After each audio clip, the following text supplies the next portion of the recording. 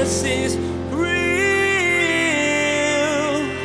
There's power in your name. We find hope when we trust in your ways. We need real. And Jesus is real. I think what Jesus is getting at is this rich young ruler knows that there's something about Jesus. He knows that there's something about this man from Nazareth. There's just something about him, and he sees a quality in Jesus that he's not seeing anywhere else. And guess what? We live in a day and age, even though this happened 2,000 years ago and Jesus walked on the earth 2,000 years ago, people today have the same thought. There's something about that guy, Jesus. Have you ever met someone that you instantly clicked with? There was just something about them that drew you in and allowed you to make a great connection. Today, Pastor Daniel explains that many people feel the same way about Jesus. There's just something about him that piques your curiosity and compels you to learn more. This was the case for the rich young ruler. He saw Jesus and knew that there was something different about him. Well, let's join Pastor Daniel in Matthew chapter 19 as he begins his message, Eternal Life Discovered. Jesus is real. Now, I know none of you can imagine it, but when I was in my late teens, my early 20s, I was quite the handful. And you weren't even my parents. You guys are moaning and groaning on such a statement, you know? I was legitimately like a significant handful. And I remember I was in college, right? And so you start in college, at least where I went to school, you started in the dorms. And then after a couple of years, like, okay, we're gonna get our own apartment. And so a bunch of my friends and I, we decided we were gonna get an apartment. So it was a 3-bedroom apartment, 6 guys in a 3-bedroom apartment. Right? You think that's bad. See, it was actually a duplex. There was 3 bedrooms upstairs and 3 bedrooms downstairs, and 6 of our friends got the downstairs apartment. So you know that when you have 12 dudes in a 6-bedroom house, it's bad. You know, it's like if one of us had a friend over, it's like you got a party, you know? And so I remember I lived in that house with my closest friends for about 4 weeks, and I knew that I was significantly in trouble because I was taking a summer class. And I remember I walked out for my summer class and I stepped into the kitchen and my feet stuck to the floor. And I wasn't exactly the cleanest dude either, but it was nasty. So I decided I'm like, I gotta move out of here. I love these guys, they're my friends. I can always go visit. I could be the one guy who makes the party, but I don't have to live in this like this. And so another friend of mine ended up transferring to our school. And so we decided we were gonna get an apartment. So we ended up finding this really great 3-bedroom apartment, and we decided there was only gonna be 3 of us instead of 2 guys in a room. We're gonna take care of this a little bit. And so, but we didn't have the third person. Everybody was already kind of squared away. And so my friend Mike said, well, I know this guy who's moving into the area because he wants to be in a campus ministry. And I thought to myself, I don't know what even that means. I wasn't a Christian, you know? That's something, I don't even know what that means, but we needed a roommate. And so this guy named Nathan, he moved into our house. So me and my buddy Mike and this guy Nathan. And I feel so bad. I look back on this part of my life and I feel really horrible because Nathan was he was trying to walk with Jesus. And I was definitely not walking with Jesus. And this poor guy, I tormented this Christian guy. It was really bad. I wasn't trying to torment him, but I was tormenting him just the same. I was just being mean. I remember one day he got so frustrated with me, this guy, Nathan, that he just looked at me and he says, you are gonna go to hell. You know, and I remember thinking to myself, well, if I'm not acting like you and I'm going to hell, that's probably where I belong. He was really angry, you know. I've thought back on that day so many times because being him and me being where I was, I would definitely think the same thing of myself, you know. But what was interesting about this guy was that he didn't know how to love me where I was. I've always thought about that because it's he was so right that he was wrong, right? And I remember when I gave my life to Jesus a number of years later, I remember my buddy Mike said, man, when Nathan sees you in heaven, he is gonna lose his mind. And that made me laugh. But it's like, this guy ended up, like, he left our apartment in 5 months. Like, I just can't live with this guy. That was pretty much what went on. And so he bounced. But I bring this up because at that point in my life, my mom was sick with cancer. And I remember I started really searching spiritually in that season. I was grappling with the mortality issues of my mom's illness. And kind of growing up without a spirituality. I remember at first all my friends were getting spiritual, and I said, well, you just do that because you think it's cool and it'll help you pick up chicks. And so I'm like, forget that. But I started really searching. And I remember this idea of what eternal life is all about. And not even just life after death, but like life right now. Like, what is life really all about? And in some ways, as I started reading, and I had read the Quran a number of times, the Bhagavad Gita. I would hang out with Hare Krishnas. They'd give you free vegetarian food. And so when you're in college and free food, you eat it, And so I would take philosophy classes, and I took religions of the Eastern world. And the question was what's life really about? That was like the big question. Along with that question was, well, what's life really about? And if there's a God, I want to know who that person is or isn't. And I was reading, obviously, there's a lot of atheism and agnosticism going on. And I remember I'm searching all this stuff, but the question is what's life really about? And whatever life is about, if there's a God associated with it, I want to know. And if there isn't, then I'm fine, because I don't believe in God anyway. But if there was a God, it would be an interesting thing. And I remember the passage that we're going to study today was one of those passages that when I had heard this and read this, it really kind of messed me up really good. Because Jesus, as he always is, Jesus just doesn't do things the most efficient and expedient way. Like, in some ways, Jesus is against the things that our culture values the most. He seems to have this great gift of taking an opportunity and kind of missing the opportunity. And Jesus has this amazing way of being so unique that he's startling. And I think sometimes for those of us who've been in church for a while, you've heard this stuff so often that it's lost almost its shock factor. That wait, he did what? What did he do? But Jesus is shocking a lot of times.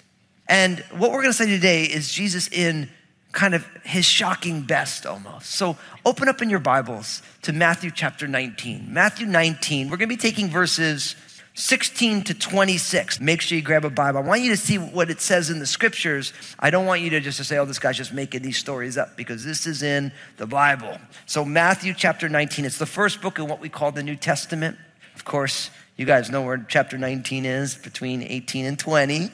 Verse 16 says this, now, behold, one came and said to him, good teacher, what good thing shall I do that I may have eternal life? And he said to him, why do you call me good? No one is good but one, that is God. But if you want to enter into life, keep the commandments. And he said to him, which ones?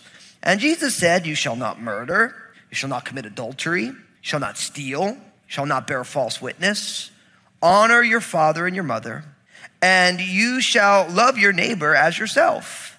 And the young man said to him, all these things I have kept from my youth. What do I still lack? And Jesus said to him, if you want to be perfect, go, sell what you have and give to the poor, and you will have treasure in heaven. And come, follow me. But when the young man heard that saying, he went away sorrowful, for he had great possessions. Verse 23, and Jesus said to his disciples, assuredly I say to you that it is hard for a rich man to enter the kingdom of heaven.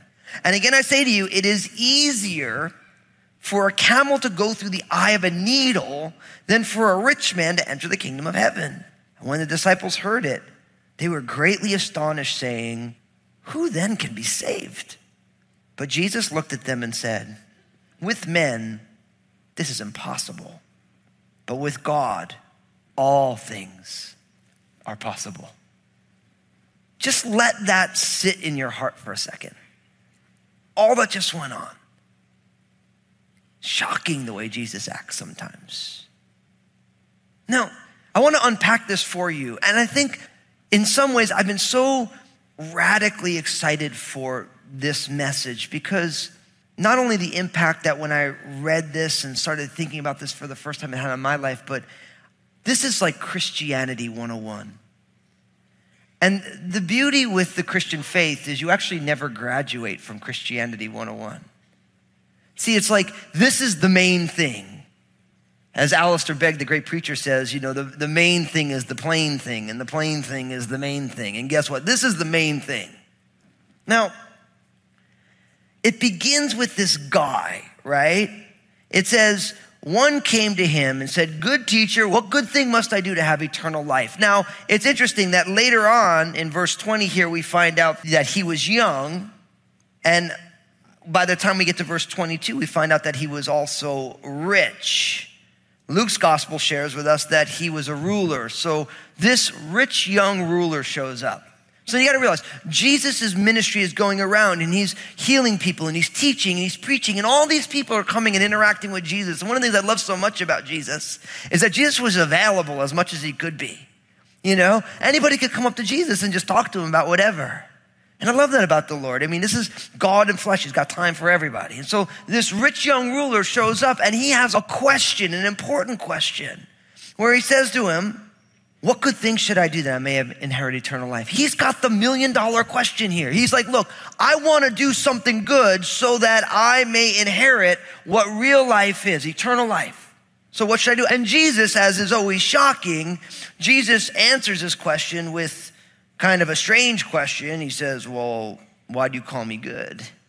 No one is good but one, that is God." And you got to love Jesus, right? Because the guy wants to know about eternal life, and Jesus is like, "Well, so why are you calling me good?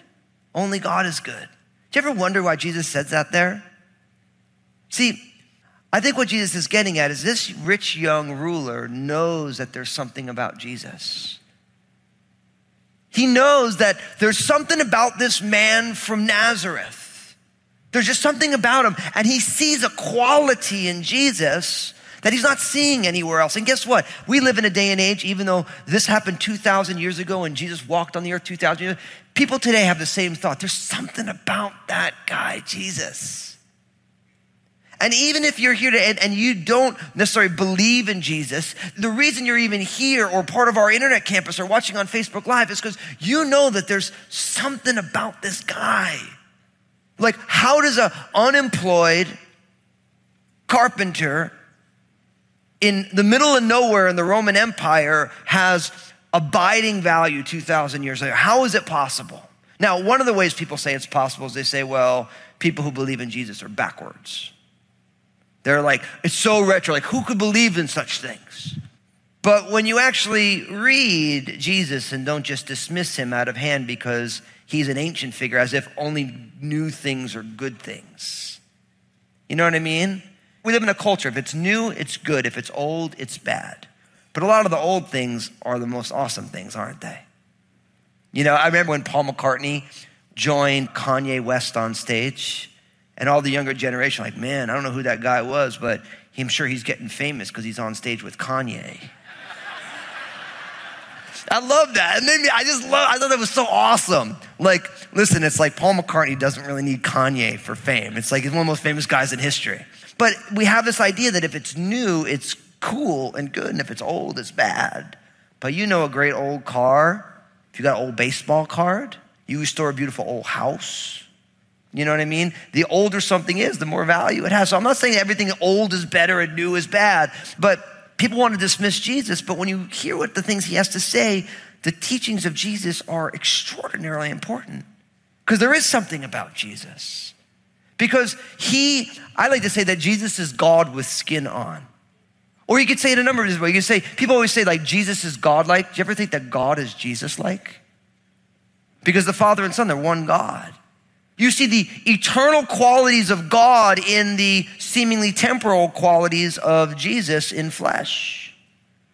So there's something about him, and this rich young ruler knows it, and Jesus calls him on it. Why do you call me good? There's only one who's good, but that's God. And he's saying, you see something in me. You see that I'm God. You see that I'm onto something. And then from there, Jesus begins to speak to this guy about his question. But if you want to enter into life, keep the commandments. So let me give you this principle. I think this is so important. Brothers and sisters, perfect obedience brings eternal life. That's how he answers the question. That perfect obedience brings eternal life.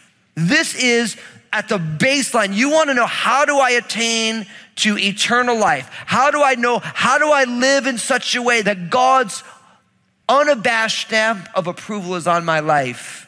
You need to perfectly obey God's commandments. Perfect obedience brings eternal life. Now, this guy hears this, keep the commandments, and he says right away, well, which ones?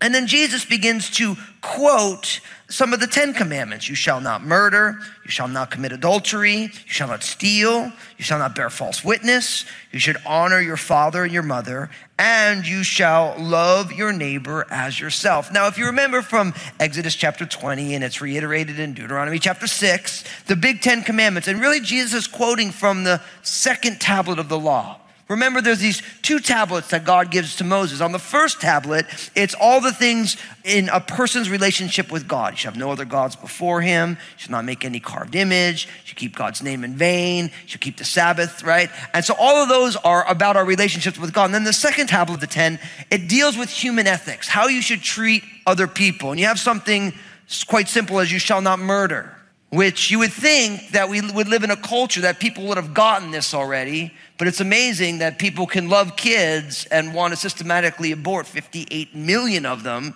in 50 years. But we live in a world where human life is fragile and people don't really care about it anymore. There's not a day that goes by, you look on the news and who got shot, who happened, this happened, who did this, who got behind the wheel of a car, and all this stuff goes on, and you realize that the most basic things about humanity, like don't be evil to one another, like we still don't get it yet. Don't hurt people. Don't take their life. Why? Because life is fragile and it's important. But he says, don't murder. And really what he's doing is he goes through some of the second tablet. He hits the 6th commandment, which is you shall not murder. Right? He hits the 7th commandment, shall not commit adultery, which is keep your marriage set apart, one man and one woman, one flesh for one life. Right? Shall not steal. Right? That's the 8th commandment, like honor other people's private property. You shall not bear false witness. Honor your father and your mother. That's the 5th commandment. And then Jesus adds in this, you shall love your neighbor as yourself, which is Leviticus 19:18. And really what it is remember when they asked Jesus to sum up the entire law, he was able to say you should love God with all your heart, soul, strength, and mind, and then love your neighbor as yourself.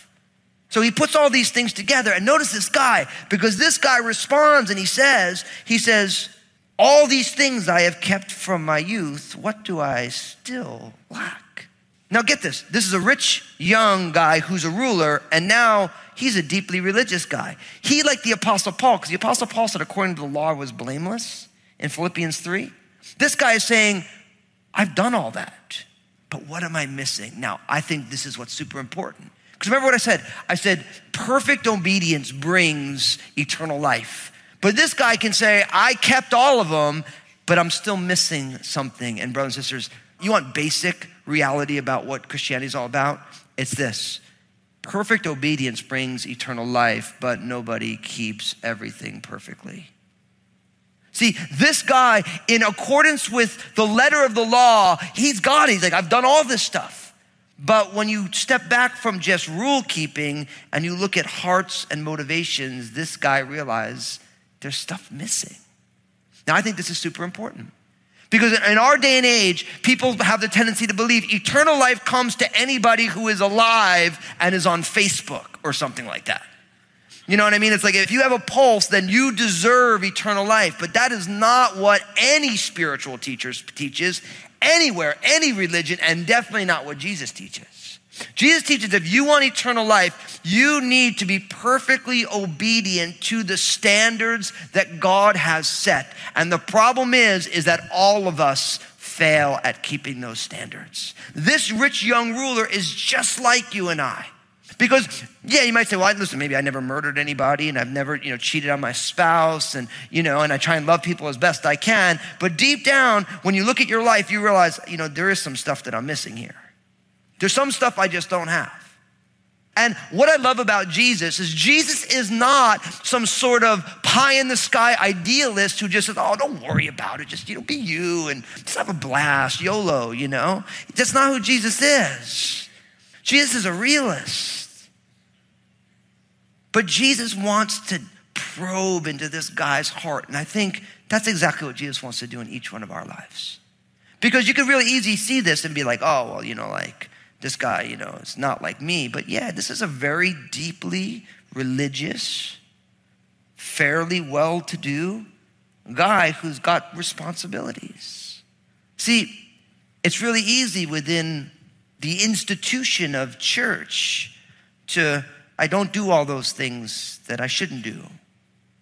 And you start to believe that now God owes you something, or because I don't do all those things, my journey with Jesus is done. No.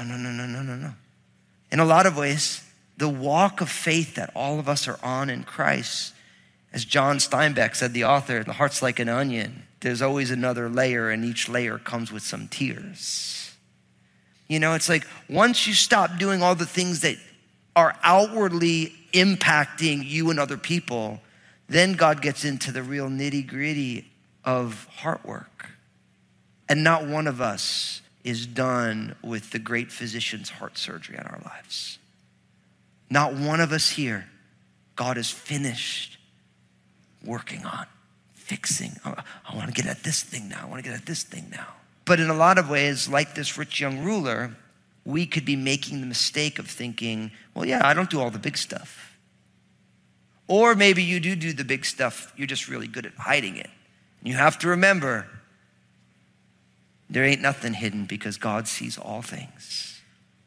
And I don't say that as some sort of a threat. That's just stone cold reality. But you know what God's plan is when we have secret hidden sins is that we, because all things are seen, we bring those things out into the light on our own volition. We start sharing with people, look, I'm struggling here. I'm struggling here. That's called confession. And that word confession means to say the same thing as what God says about it. And the beauty is in Christ, there's no judgment. There's no condemnation. Because the whole gospel message is the fact that if perfect obedience brings eternal life, none of us have eternal life given the way that we're living our lives every single day. But there's more to that story. But if you're one of those folks, you've been in church for a while, but you got some secret stuff, I want to encourage you, bring that stuff into the light. Share it. There's something so freeing when we bring our struggles into the light, because people who love Jesus, they're not going to be like, oh, I can't believe you would do that. They start to pray for you and they start to encourage you and they allow these next steps to be taken. See, when you bring something into the light, it says that God is faithful and just to forgive us those sins and cleanse us from that unrighteousness. Jesus is real. Everyone is a work in progress. If you're honest with yourself, you'll recognize that there are parts of your life and attitudes of your heart that are off track.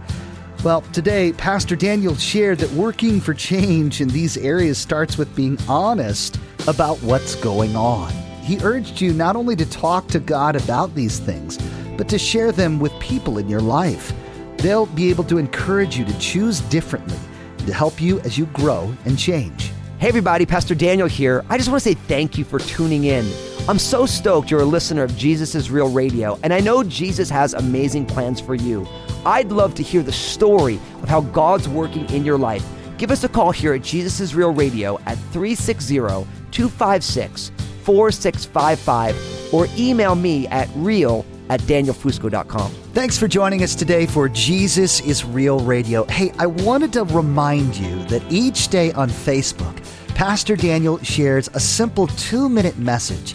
In this message, Pastor Daniel draws out an important biblical truth that really helps set your day on the right path. So be sure to follow Pastor Daniel Fusco on Facebook and share these 2-minute messages with your friends and family. Make sure to tune in again as Pastor Daniel will share that How Jesus responds to the successful young man in this passage is motivated by love and compassion. He sees the man's heart and wants to give him real help and direction. Jesus says that the answer to the man's question of how to have eternal life is rooted in the choice to trust Jesus and follow him.